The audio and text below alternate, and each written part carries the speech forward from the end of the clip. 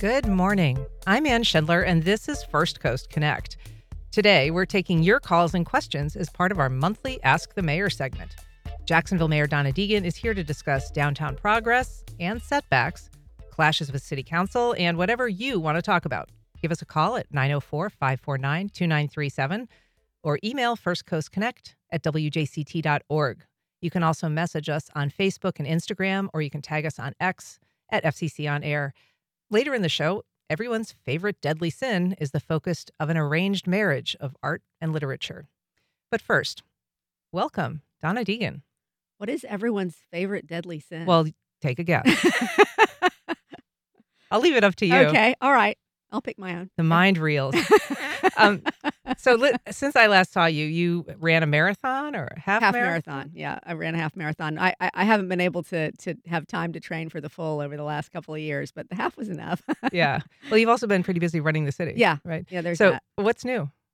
Gosh, so much is new. You know, we've really launched heavily into this new literacy program, which we're very excited about. We had set a goal for 300,000 reading minutes for folks to log on to this Beanstack app and log their hours. We're already over 100,000 minutes. So we're going to have to adjust that up pretty quickly. You know, it's funny because we had initially talked about making it 1 million minutes and thought, let's set a goal that might be more realistic. Well, we're going to have to up that goal because we're less than a month in and we're already over 100,000 minutes. And this Saturday, we're actually doing another event at the main library.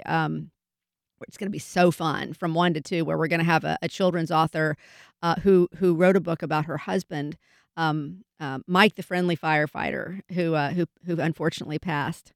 But the firefighters are going to be there. She's going to read her book, which is a fantastic, beautiful children's book. There's going to be a fire truck for kids to climb on and firefighters to take pictures with and things. But the whole idea of continuing to do these events throughout the year is to just shine a light on how much fun reading is and how much it can bring into our lives. And so far, people seem to be really grabbing onto that. So I'm very excited about that.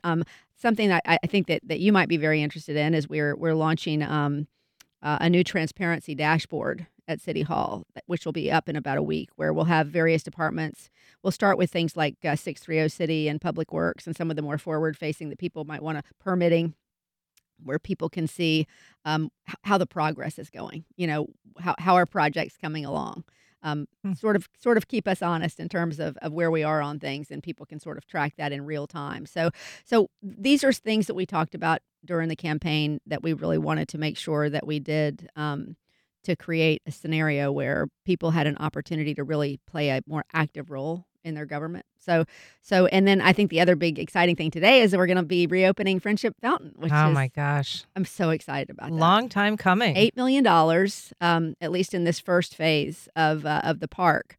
But the fountain's going to have synchronized music, and the technology is so much improved. It's just it's such a gateway to Jacksonville and to downtown that I think that the park is going to be absolutely amazing. Very Instagrammable these days. I saw a little 100%. Sneak peek, and it's kind of got this like Bellagio feel to it. With It does. Yeah, because you'll have the music in sync with the lights and the water and all that. So, but of course, we're much better here than the Bellagio. Oh, for sure, absolutely. We got a couple of calls I want to get to. Mark on the West Side. Good morning. Welcome to First Coast Connect. Good morning, Mayor. Good morning. I've been hearing some things over the last couple of months with the NFL, and I don't know where this is going exactly, but the NFL apparently is going to merge with ESPN. And over the last few months, some of the playoff games that used to be, free for all to see you had to go to streaming services. And apparently, from what I hear, the NFL is going to, in the next few years, make all games on some sort of pay-per-view basis, that we won't be able to see them on free live TV. And I don't think it's right for us to spend our taxpayer money if they're only going to use our stadium totally for profit. It'll only be, you can only get the games on a streaming service, or you attend the games at the stadium. And I don't think that's right for us to pay for that. Well, let me just say, first of all, thanks for the call. But let me just say, first of all, I have not heard that. And I would be extraordinarily surprised if the television networks were cut out of NFL coverage. That would surprise me greatly. I'm not saying there won't be some things that are on streaming services, but it would very much surprise me if television contracts went away as far as the NFL is concerned. That said, he may know more than I do on that front. I have not heard that, and that's not anything that I've heard from the NFL in terms of any of the contract talks that we've had. So certainly that wouldn't sound very appealing to me either. As far as the stadium goes here in Jacksonville, there are so many reasons beyond just economic development that I think that's going to be an important piece for our city. If we want to keep our NFL team, and I believe that we do, and I believe most citizens in this city, if you talk to them, even the ones that don't really want to spend public money there, really want to keep the team. And the NFL has made it abundantly clear that without certain upgrades and without certain commitments from cities, they're just not going to do that. So we are, as I've said from the beginning, going to create the very best deal that we can for Jacksonville, for our taxpayers, for our citizens, and create as much economic development out of that as we possibly can. One of the things that I have been most involved in, we've got, as you know, a professional negotiating team that's used to negotiating with the NFL, working out the financial details. But as far as the things that I'm spending most of my time on personally is looking at varying ways that we can take that community economic development piece, the community empowerment piece, that is going to be a really significant part of the contract, and make sure that we're creating some economic empowerment for those communities around the stadium. There was an interesting proposal that's been discussed this week in the news about a way to finance stadium improvements, which I thought was unique. This possibility that it could be possibly that the pension fund, the city's own pension fund, could be that pool of money to draw from. Yeah, it would basically be keeping it all in the family, Mm-hmm. right? And then of course you'd have to pay the pension fund back at the rate at which they would target their investments. So I don't know that that's something that will actually happen. That is an idea that Mike Weinstein floated to me and said that this is just one of the many options that I'm looking at. And it's intriguing because it really is. I told him at the very beginning, Mike, think out of the box. This is going to be a big ticket item regardless of what the price tag is, right? Because it's just a lot of money regardless of any way you look at it. And I said, come up with creative ways in which this would allow us to do this with the resources that we have. And I think it's just one of the things he's looking at. We're talking to Mayor Donna Deegan. We're taking your calls at 904-549-2937 and your emails at firstcoastconnect@wjct.org. Jim in Riverside, good morning. Welcome to First Coast Connect. Yes, thank you. Mayor Deegan, so you were elected to do things, and it seems once again that the council has caught the do-nothing virus from their counterparts in Congress. I see them trying to thwart you from bringing in private money that you want to do things, and also federal and state grant money that you want to do things, basically money that doesn't come from them. And so I would ask, how can you combat that to get some things done, and how can we help? Well, listen, I appreciate the comments. I think that most of the folks on the city council really want to get things done.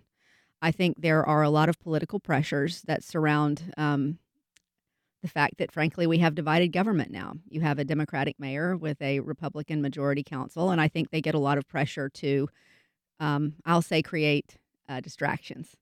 And I do think there are a handful of them that do make that a priority. I think the great majority of the people on the council really do want to move forward and make sure they are doing everything that they can to move this city forward. As far as that is concerned, look, I have made it abundantly clear that I don't appreciate efforts to do anything that's going to diminish our balance of authority here in the city. We have a strong mayor form of government, and this council seems, at least in part, intent on taking one-time issues and turning them into reasons to take authority away from the mayor's office. I think that's unfortunate, but let me just say this.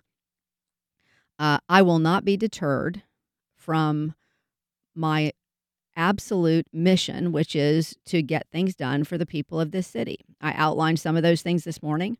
The $26 million, which I'm proud to say that council approved unanimously to create some of our initiatives is getting to be getting in full swing right now, where we're funding all of those different initiatives, which I know are also initiatives that are important to many on the council.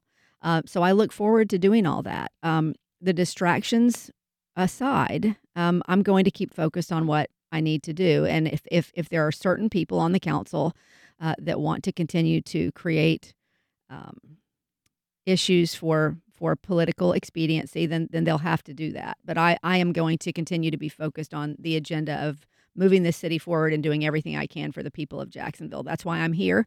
I've said this before, and I don't have any political aspirations beyond the office of mayor. That frees me to just do what I think is the right thing.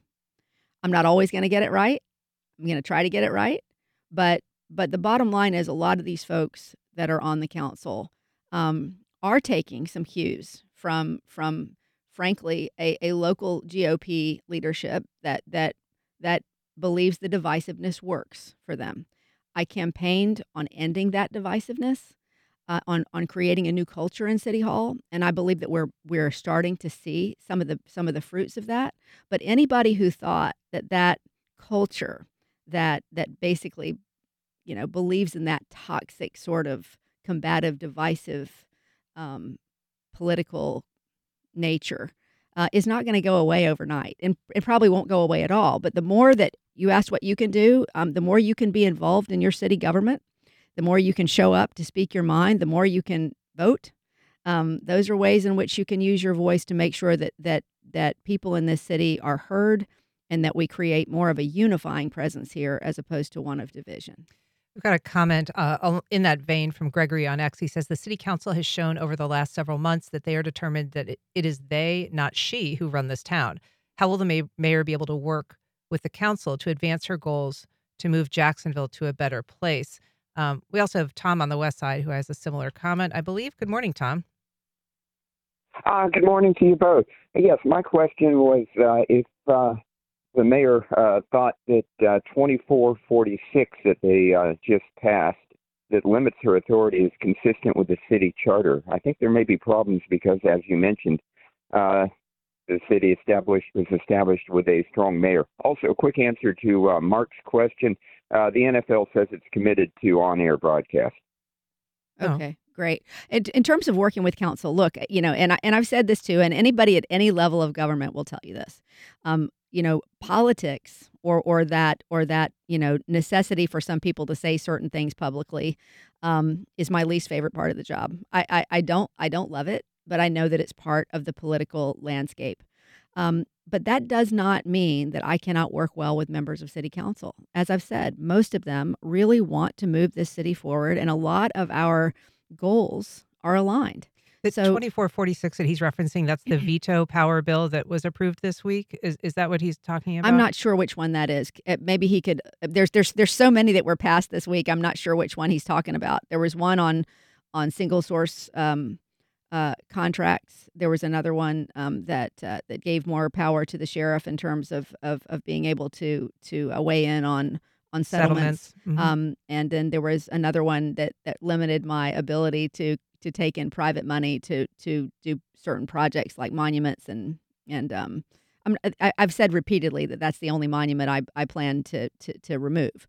But that's why I said so much of this is simply a solution in search of a problem, but it provides fodder for political discussion. But I think when we get behind closed doors and we're really discussing moving the city forward, most of those council people really want to do that. We're not always going to agree on how best to do that, but I think we've worked well together. I think the $26 million that we have put into our initiatives is really a good example of that. And so I think don't take everything that you see that is said publicly and assume that is how negotiations or other commentary goes on privately.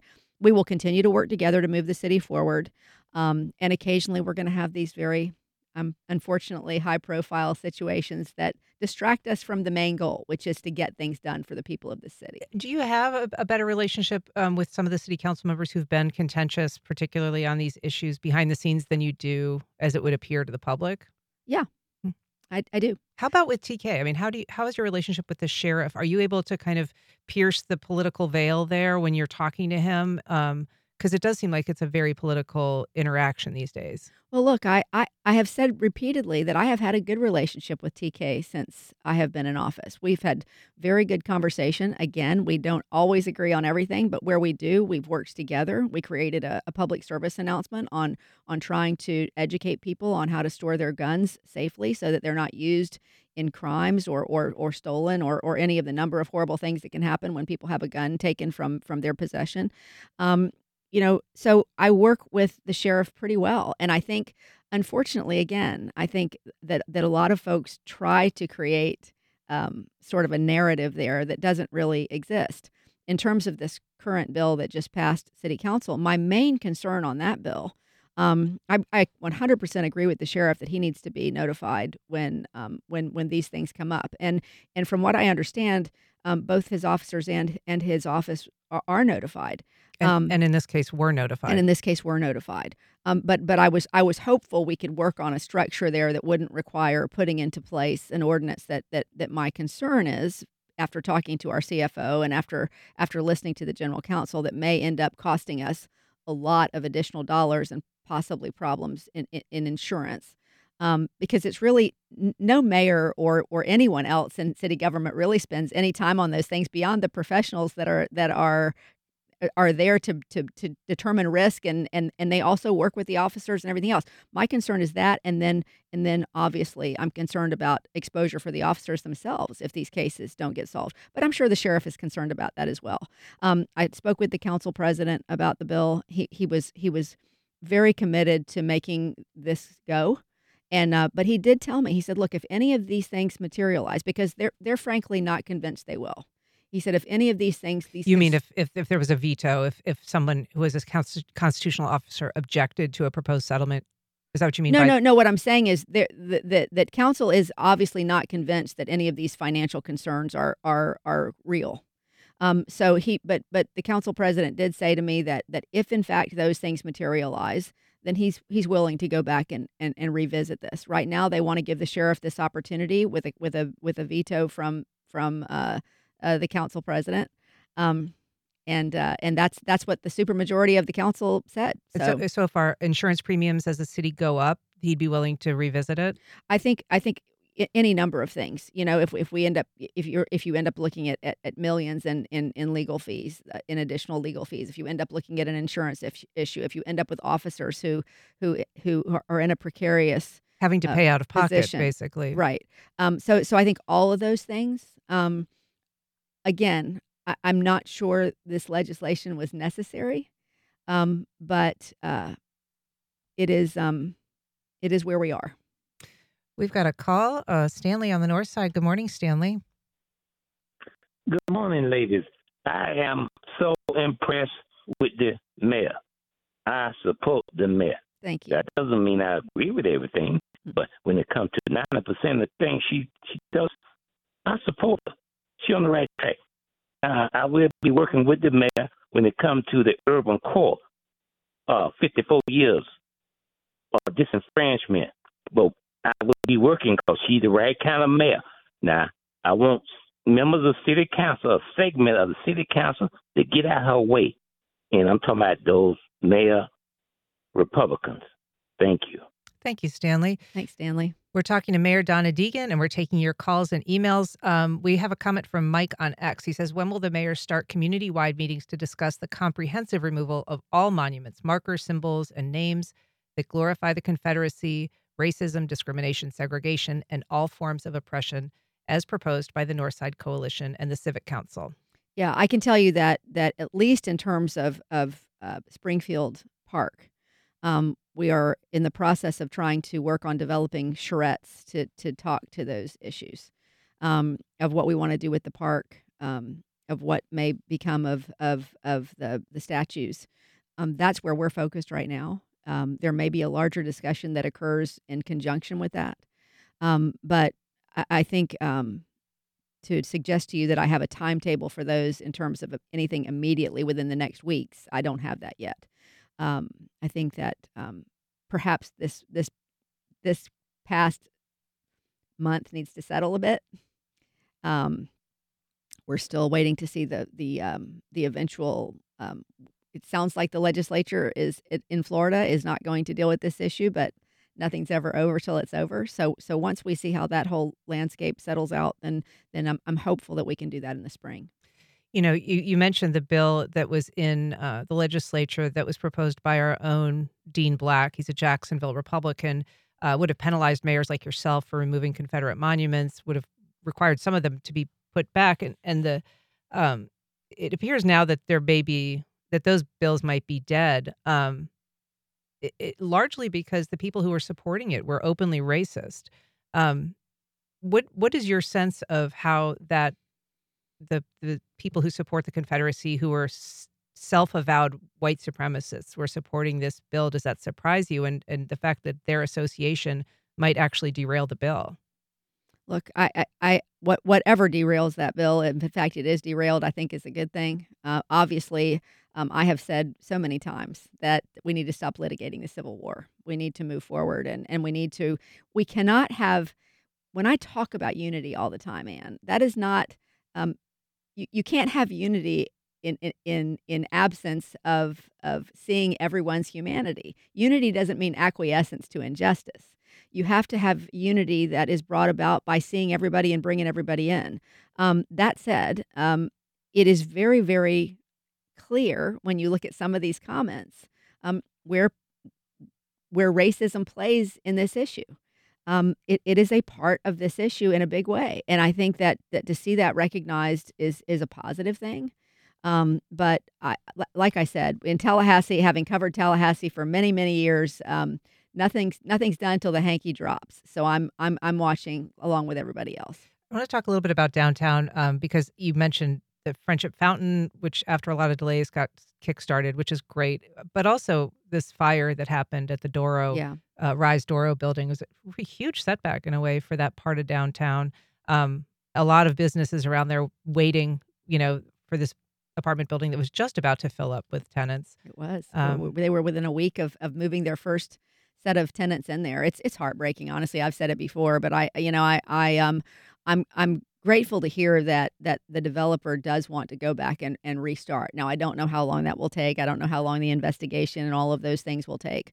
But they have said they want to begin again. They would like to do more of a concrete and steel construction than to use wood, is what I've been told. That's going to be more expensive, obviously. But they have all kinds of incentives now for why that may be a good idea. Yeah, it's really interesting that they're thinking about doing it. I mean, it would be way more expensive. Does it give you pause about other buildings that are essentially wood structures like that? I mean, there's so many.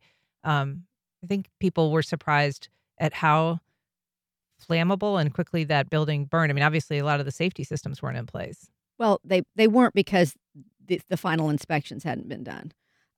Once the final inspections had been done on that sprinkler system, that would have been on. So that may have solved. Does that suggest like any need for maybe a revision of how those sprinkler system, the timetable for things, the safety measures to be finalized, perhaps earlier? Yeah, perhaps. But I think for me, until I have some decent idea of what happened here, it's hard to say.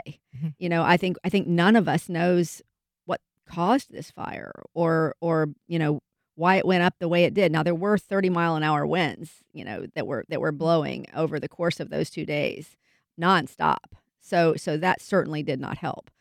But look, if everybody had the resources to build concrete and steel construction, that's probably what they would do. But I don't think that means necessarily that using wood is a bad thing. I mean, obviously, houses go up all over the city all the time, and they don't catch on fire every day. Something happened here. We don't know what happened yet, but certainly I think it's worth looking at those things and seeing if perhaps those mechanisms might have to go into place early, or at least discuss a change. Can the city do anything to kind of sweeten the pot for this developer that has to kind of come in and start over again? Because it seems like a difficult, back foot posture to have to redo everything. Seem like that. Look, we work with every developer that wants to do work in the city. The fact is that we, and this is something that people need to be aware of. The fact is that if you have anything that is going to be built in the city of Jacksonville that's over 6 stories high, we don't have a lot of the people here in the city that do that work. We don't have that workforce here in any sort of grand scale. So that adds about 20% to the cost of what a developer would have to pay to go up on a high-rise situation. Lower rise buildings are not quite as, obviously not quite as labor intensive or the same type of labor.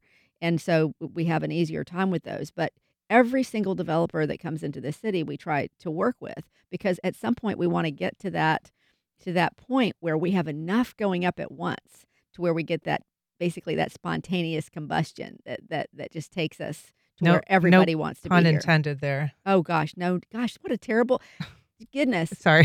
Could you please help me? I mean, that's ridiculous. Yeah, I'm sorry that I used that term. That did not help, did it? But what I'm saying is we want the key in the ignition in downtown, and that will happen when we have enough of these projects going up at once. We've got a call. Dunn, give us your comments. Dunn, welcome to First Coast Connect. You there, Don? Yeah. Go ahead. I'm sorry. Okay. I noticed the other day that some of the sheriff's officers were dressed in what looked like military uniforms instead of the normal blue uniforms. And I couldn't see any badges or anything. It was khaki clothes. And we've got a terrible connection. We've got a bad connection, but where did you see that? It was in Riverside. I was going into the fresh market at the time. Okay. But it made me feel like I was in a military state or something. It was, that's just very uncomfortable to see. Thanks, Don. You familiar with that? I am not. I'm afraid I haven't seen that, so I couldn't comment on it. I don't know. Okay. Thanks for the call anyway. We are taking your calls. If you want to get in touch with the mayor, she's here at 904-549-2937. You can also email us at firstcoastconnect@wjct.org or reach out on social media.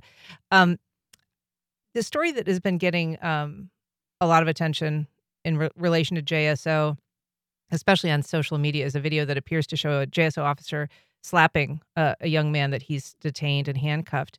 I don't know if you've seen the video or if it concerns you, but there's also moving through Tallahassee a bill that would outlaw oversight boards, citizen oversight boards would make those illegal on the local level. I wonder if you have any thoughts about how the city is doing, how JSO is doing in terms of repairing or restoring its relationship with the community. Well, I know that the sheriff has made transparency a big point of his administration. I know that he does a lot of walks around the community, which is another good way to connect with people in Jacksonville. As far as this particular instance goes, somebody sent me that video. I can't tell you that I've seen the whole thing, but I have said in the past that I think some sort of iteration of, it doesn't have to be a civilian review board, but some way in which community groups can have better communication with the sheriff's office in terms of these types of things, I think would be helpful.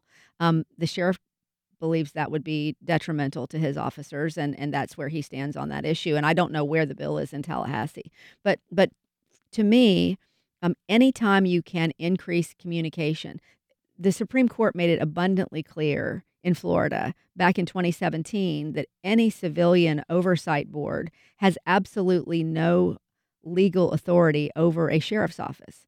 He is the duly elected sheriff. He gets to make the decisions. But to me, anything you can do to give people that ability to feel that they are communicating in a way that helps to protect them and the sheriff's office is a good thing to me. So I'd like for us to move some direction on that. I don't know where the bill is in Tallahassee, but for the moment, that doesn't seem to be something that the sheriff is interested in. I'm hopeful that it's just because we haven't come up with the format that is workable. But he does seem very interested in additional transparency, and so I hope that will expand to something that might resemble something like that. I want to ask you, just because it's jury selection is starting today in the JEA corruption case against two former executives of the municipal authority. Is that something that you followed as it was developing? Is that something that you are going to be following closely in the next month as the trial occurs? Well, certainly, I think we've all followed it. I mean, it was one of those things that sort of branded in your brain for that period of time, almost in a surreal way where you can't believe it actually happened. At least that's or the that way it came so close to happening. That's what I mean. I mean, Mhm. it's just it's the whole thing sort of reads like a novel. But sure, I'm watching it. I have often wondered over the last several weeks if perhaps that's one of the reasons that there's so much additional conversation happening around other issues right now. That there are a lot of folks that would prefer that we not pay such close attention to that trial. But I think the people of Jacksonville certainly are interested in it, and we want to make sure that something like that never happens again in our city. So I will certainly be watching that. If there is not a conviction, of course, they have a process to go through. They've pleaded innocent, or pleaded not guilty. But if they were to be acquitted, do you think that would be a big disappointment for people in the city? I mean, do you think that the city is intent upon having the two men charged in this case convicted for the corruption that they've been accused of? I think the big thing is that people want to know what happened.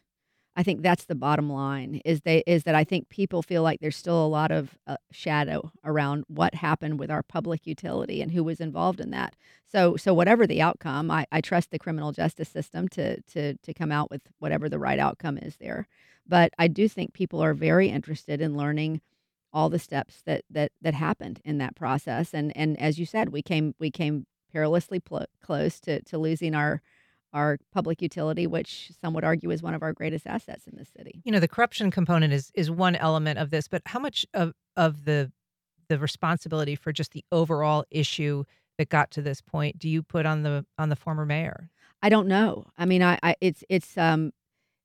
think that's one of the things that will probably be brought to light in a lot of these discussions. I really don't know. I know that certainly nobody in the former administration has been charged with anything.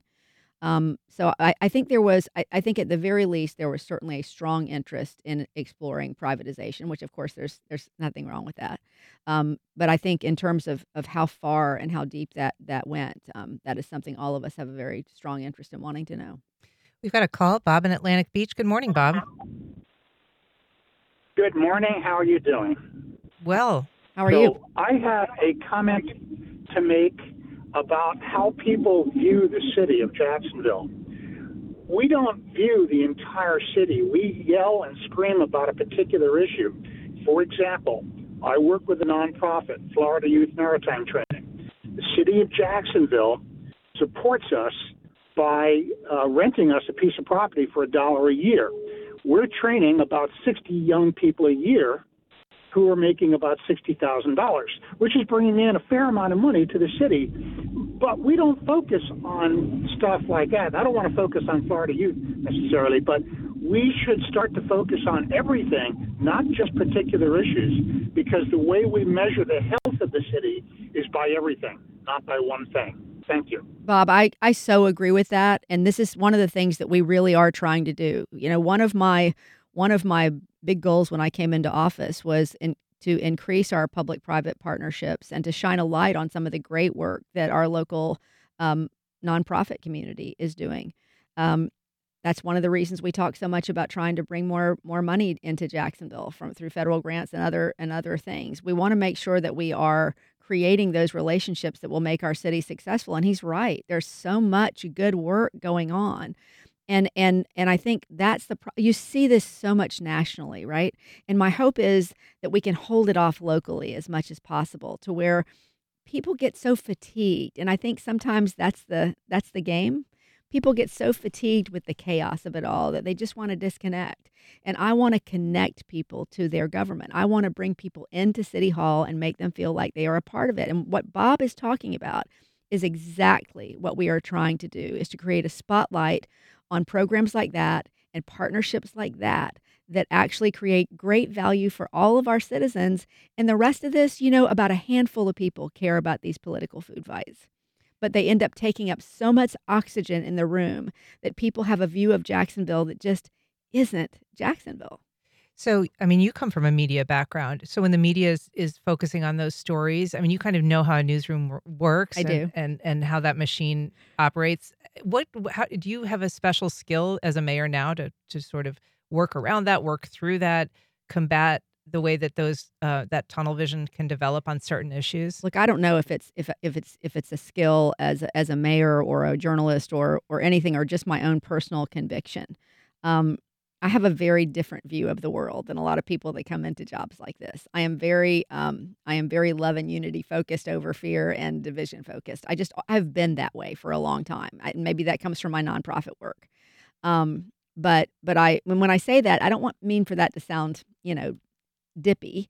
It really is. It's a process of let's find the good and let's promote the good. When I have my gaggle with the press every couple of weeks, and basically that's one of the things that I said to them is, look, I think Jim Piggott was the one that asked me, do you see things differently from this seat now than you did when you were a journalist? And I said, no. And if you remember in the short time that you worked with me, I was always the one going into the newsroom saying, let's do the stuff that provides value to people. Why do we have to talk? It seems like we come into these meetings half the time trying to figure out how we're going to take our clothes off today to make sure that people pay attention to what we're saying. It is the trial of our times in journalism, because we need journalists now more than we have ever needed them. But because their resources are so cut and because it's 24/7, there is this absolute willingness sometimes to just go after whatever the quick, sexy thing is. And that doesn't do people the greatest service. So journalists are going to say what they want, and I told them I will defend to my death their right to do that. But at the end of the day, I would love to see us focus on those things that improve the lives of people in Jacksonville and not get caught up in the food fights so much. Jacksonville Mayor Donna Deegan, thanks for joining us. We appreciate this talk every month, and we look forward to seeing you again next month. Thanks, Ann. Me too. All right. Up next, lust is the focus of a high-level discussion of art and literature.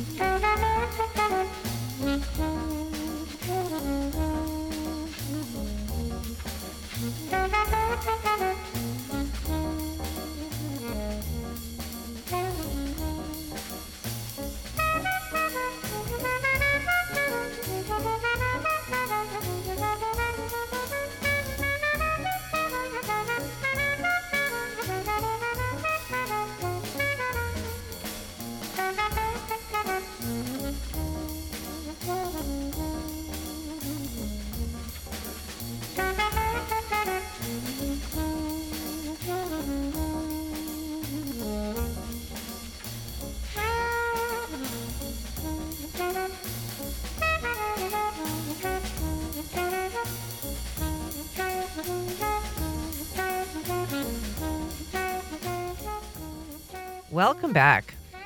Book, art, dialogue. My next guests collaborate to synthesize their passions and bring community members together for a cerebral discussion. I'm joined now by two women who've married their passion for literature and art in a series called, appropriately, LiterARTure. I don't know if I'm saying that right. Just call it Lit Art for short.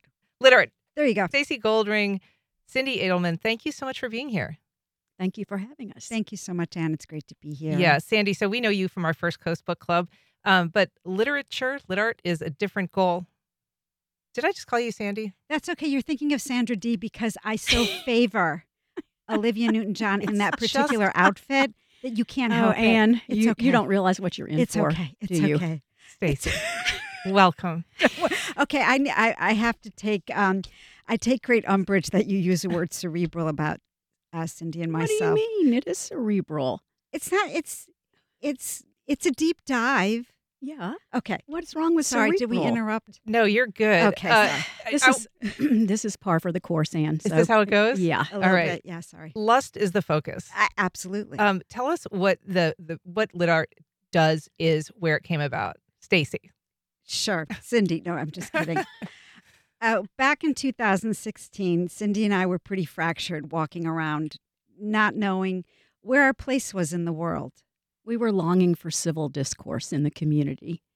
And so I don't remember exactly what day, but we met in Starbucks in San Marco to talk about is our love. Stacey was running, I don't know how many book clubs at the time. She won't even tell me the exact Because number. it's math. Well, it is math. And I was teaching art history. I taught AP art history at Bowles.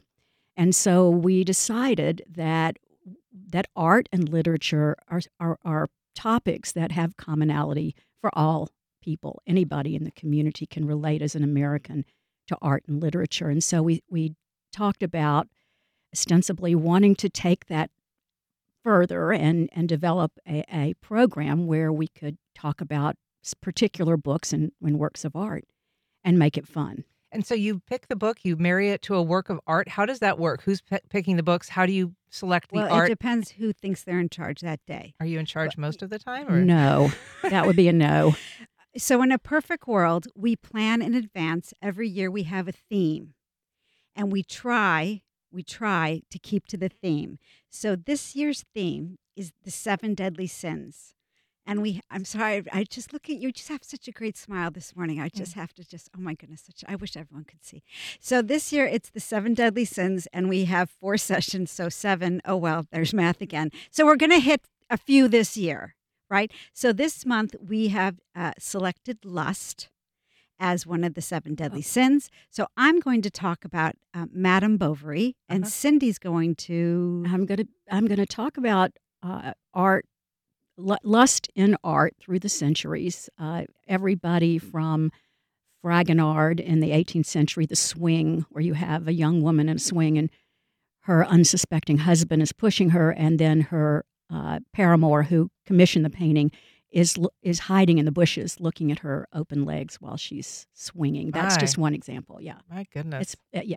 And it's a lot of fun. So the art is not necessarily related to the literature that you're reading, but the theme is. Yeah. And actually, I found a few illustrations from Madame Bovary that are, that relate to the drama in it. But because lust, okay, it's common in all of us. We just have to look in the mirror and admit that, right? But this is what happens when lust goes a little overboard in Madame Bovary. And clearly, if you're swinging and you have your husband at one end when you swing, and the other end you have your paramour, it makes for very interesting discussion. But the other thing is, Anne, we try to make the art relevant to today. And so there's one of the images I'm going to talk about is Tracy Emin's bed that she actually turned into a work of art. And that was in the late 80s. And it's really quite extraordinary. I mean, and now it's considered to be, just a classic, if you will. So we're going to have to pull it together very, very briefly. Stacey, how can people get involved? Sure. So they go to searchingforidentity.org and they look up LiterARTure under programs, and they can sign up right there. And we meet next Wednesday at the Community Foundation Conference Room at noon. Awesome. And it's 90 minutes. Yes. And all proceeds go to Searching for Identity. Well, Stacey Goldring and Cindy Edelman, you are fun. Thank you for joining me today. You're welcome. Thank you for having us. Happy to be here. All right. Up next, what's happening in the week ahead?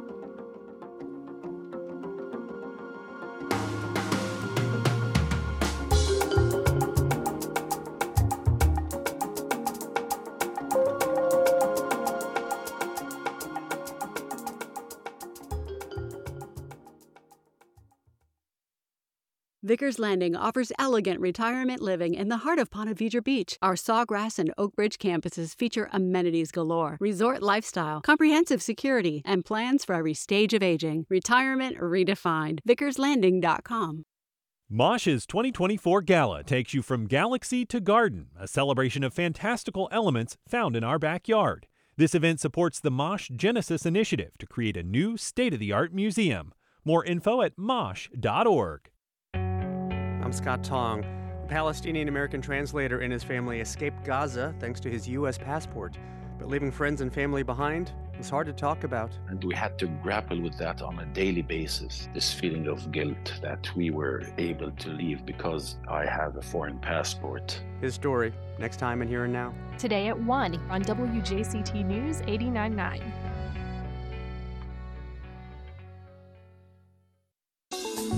On the next Florida Roundup, public worker unions. This is Tom Hudson. An investigation by one of our partner stations finds tens of thousands of Florida public union workers have lost their collective bargaining rights, and more will. A new law took effect a year ago requiring many public unions to have at least 60% of its members pay dues. Are you in a public union like a teachers union or administrative work for local government? Do you pay dues? Email us radio@thefloridaroundup.org. Then join us Fridays noon until 1. This year, the Super Bowl's organizers were keen to tout their green credentials. Still, close to 900 private jets landed in Vegas over the weekend, one of them carrying Taylor Swift.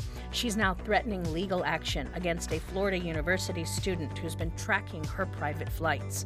A closer look at the rich and famous and the harm they're causing the planet next time on 1A.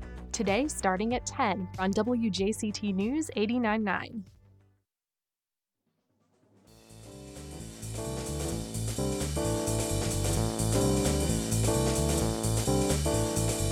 And we're back.